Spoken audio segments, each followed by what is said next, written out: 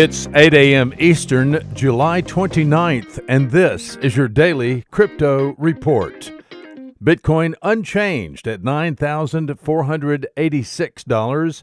Ethereum unchanged at $209. XRP unchanged at 31 cents.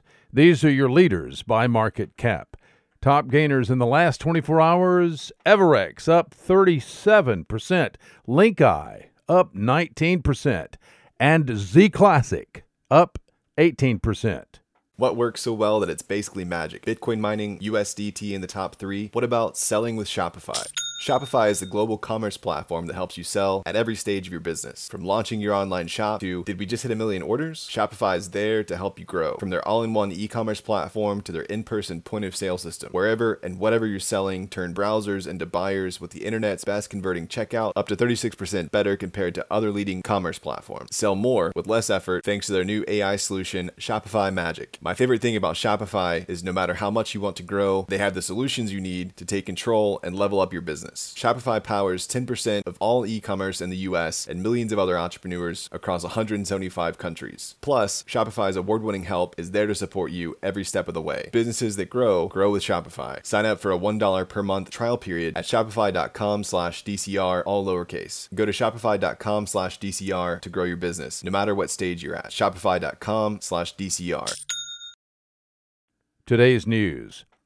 Well, Brad Garlinghouse, CEO of Ripple, and Chris Larsen, co-founder and executive chairman of Ripple, have jointly written an open letter to Congress over regulatory issues in the cryptocurrency space.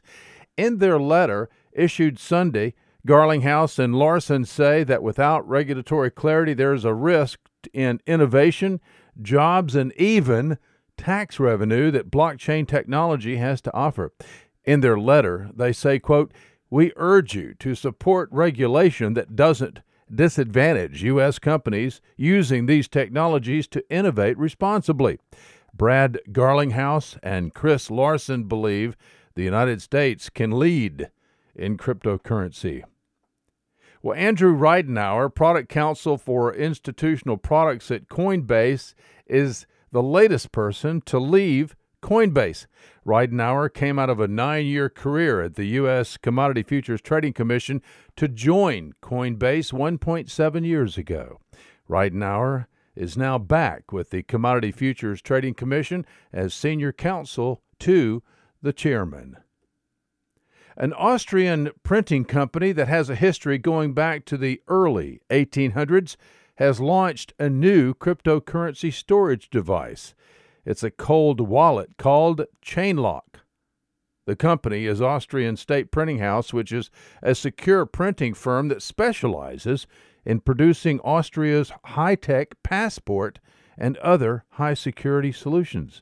The 100% offline wallet offers private key generation in a patent-pending high-security environment that the company said means the keys cannot be viewed by any outside party, even company employees.